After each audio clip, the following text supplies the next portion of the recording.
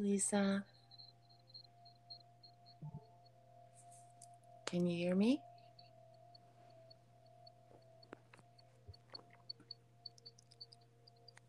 Hi, Lisa? Laurie. Hi, can you hear me? Yeah, it's very quiet, but I can hear you. Okay, I'll try and talk up a little more. So we're just waiting on Ashley to join. Yeah. Did you have a problem getting connected?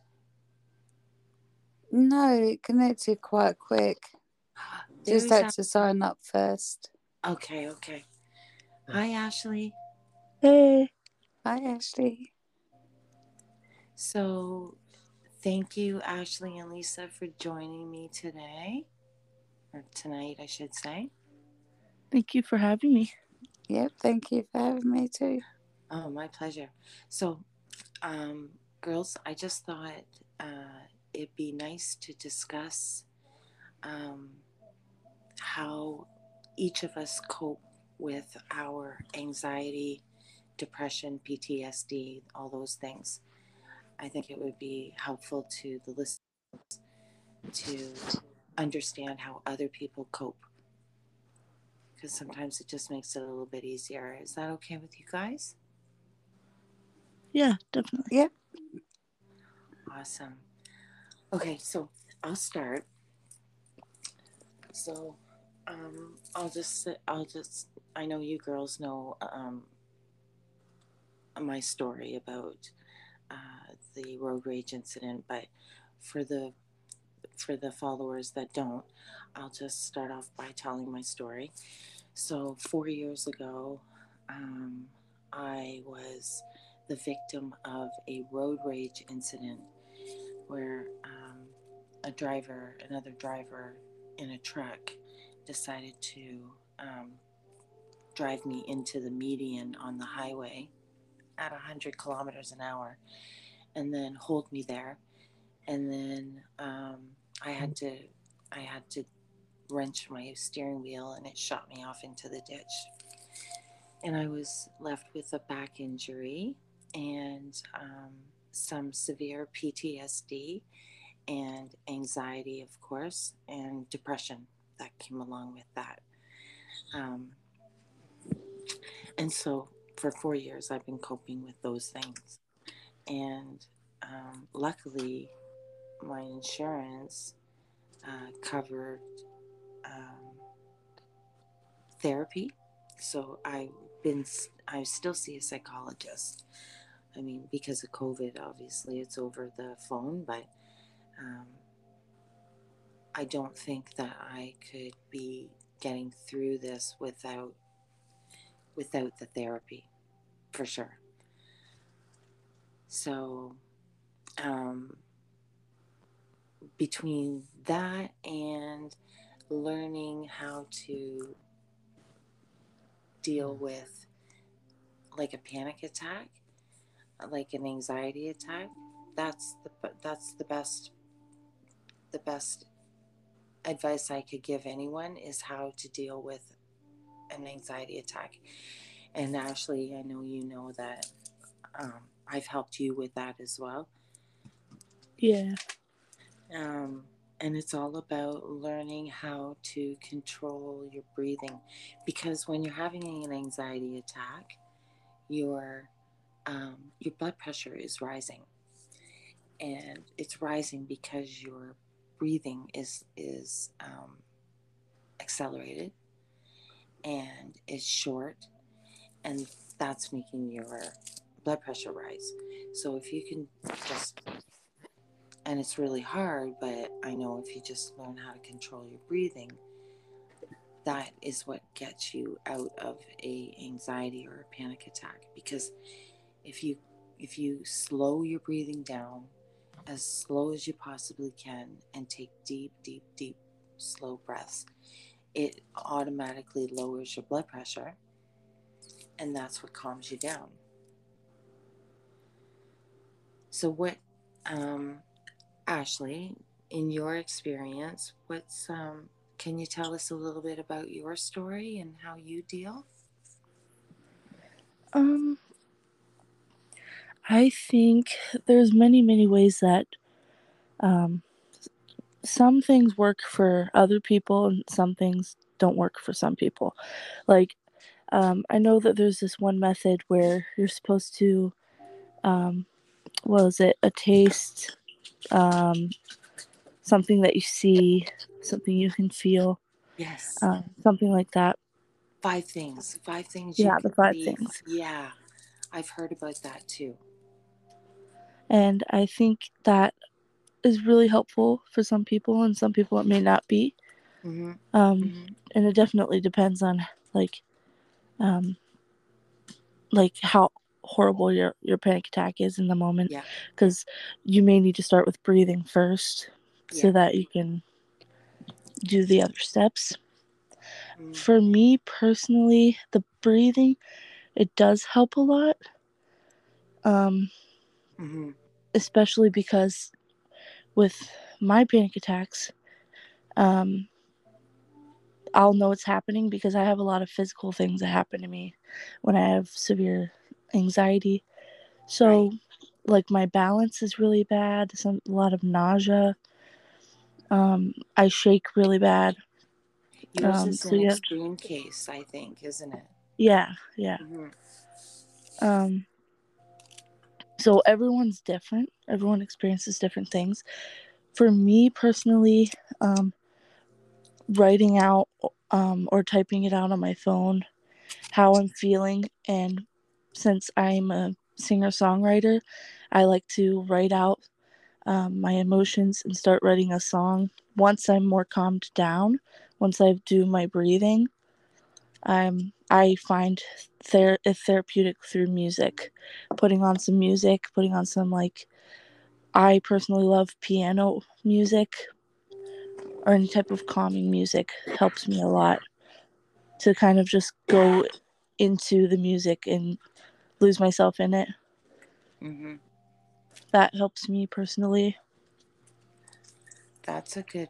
That's a great method, I think, and Yeah, it's I all just think, about what works for you.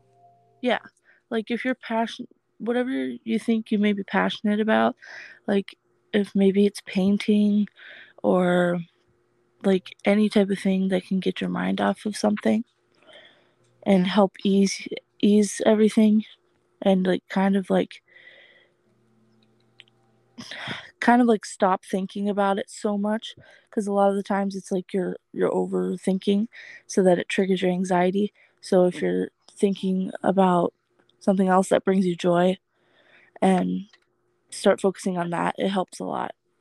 That's what I Absolutely. do. I Yeah. try and distract myself. Yeah. Yeah, Yeah. Distraction is key, and that's why when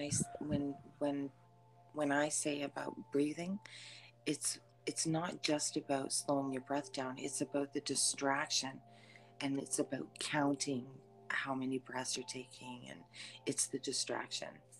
right. Totally. Mm-hmm. And then also trying to figure out what triggered it. There sometimes it's really hard, especially with generalized anxiety. And Yeah. if you have a lot of things that you need to work through, it's good to afterwards try to see what may have triggered it and try to work through it. Absolutely. And sometimes it's stuff you think you've healed from, but it's not. Right. And you're forced to deal with it again. Yep. That's true. So it's best to try and release, and I think that's where releasing ceremonies come in handy.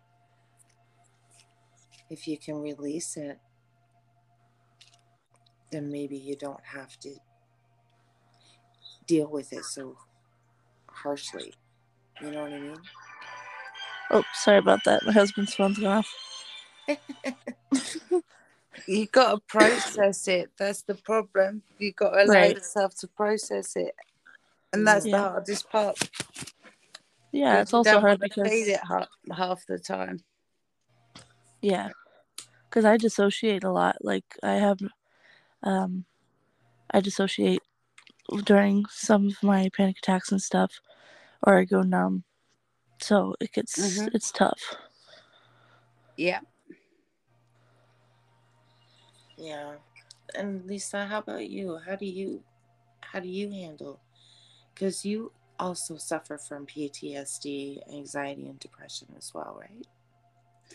All Yeah. three? Mhm. And BPD on top of that, What's that? borderline personality disorder. Oh, wow. So, and you've been diagnosed with that as well? Yeah. Oh, wow. Now, I've been dealing with it for years, but my problem is, well, my main thing is I just shut it all off and pretend like it's not happening mm, because I'm which, good at that. yeah, but that's not healthy, right? No, but then I think that comes from young, when, because it's always been me that I've always had to just look out for me. Yeah, yeah. I guess, I guess that makes it different. Hmm. When it gets too much, then I just shut myself off from everyone. I think that's the easy way. Yeah, Yeah. I try and I, shut myself off so that I don't feel nothing. Just try and block all the emotions off. But now I've I allow myself to process it, but I don't always go about it the right ways. But because when I'm trying to not do that, so I'm not feeling it. right.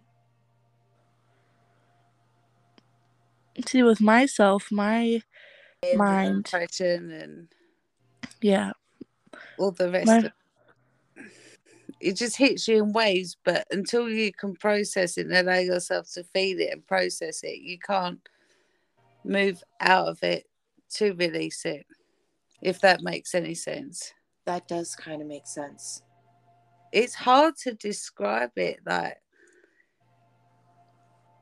if I'm out and I'm having a panic attack,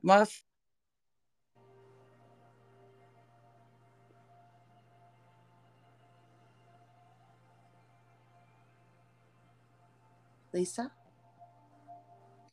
I'll just say my go to if I'm out and I start panicking is to make a phone call. So Oh, my safety net. perfect. That's And okay. That's good. That means you're reaching out. focusing on breathing. Yeah. Yeah.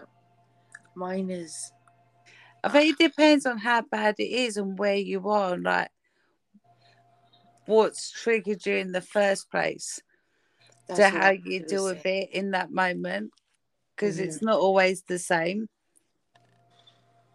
Yeah. Yeah, you're right. Ashley was saying that too. So I get that as well. For me, is I fall back onto the breathing right away. But I withdraw like you, Lisa, I find. But Yeah, I I I don't think that's just that. And for me, that's an instinctive thing to do. yeah. I'm not sure why I withdraw though. I don't know if my reason is the same as yours. I think my reason is I just don't want anyone to see me like that. Yeah, I mean, now that is a big part of it.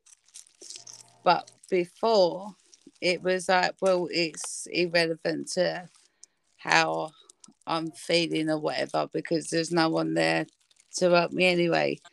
I'm going Hmm. to be on my own whether I say anything or not. So I've just always learned to defend myself and look after myself and just not show any feeling to anyone, Right. which Yeah. in turn can make me come off as really cold. Yeah. Yeah, totally it can. But it's a protection mechanism, I guess, right? Yeah. Yeah. And that's the same with Ashley, I notice. I think Ashley's protection mechanism is to withdraw from everyone. Yeah, probably. It seems to be the thing that that you do. Yeah. Yeah, because we don't want to be seen this way. No, because I've never really like felt like I've had that safe place Right. that I can just let it all out. Right, that's the thing is like if you're kind of used to feeling like you don't really have a home to go to that makes where you can feel safe, you literally go numb and just are like isolated in your own mind. Well, Hmm. that's why it was so important for me to have our family group to be a safe place for everyone. That blah blah blah. But I was I'm 15, 14, 15. I went to with my dad. Then my dad didn't want me, so I had to go back to my mum's, and then ended up on the streets, and then living in some what is known these days as a trap house. Wow. Before I eventually ended up on the streets, and that was all by the time I was 16. So I've never had that. Oh, I don't know what you call it. That security. Do you know what I mean? Not Yeah. not not that safe place. Not that consistent. Not yeah. Right. The support and love that you need when you're going through stuff. Right. That's right. I was similar, Lisa. I was abused by my mother and stepfather, and Children's Aid took me away when I was 14, and then I was put in abusive foster homes, and then ended up on the street by the time I was 16. I had to quit school and all I that got stuff. kicked out of school. I would have been kicked out had I had I stayed. Stupid reasons, though, but it is what it is. Mm-hmm. Mm-hmm. We've had a very similar life. Yeah. Beaten by parents, and I was abused from 8 to 10. I had to be a witness in court when I was 11. Really throughout my school years when I was there. To going into abusive relationships and Mm-hmm. yeah. Yeah, yeah. My abusive relationship was 17 years.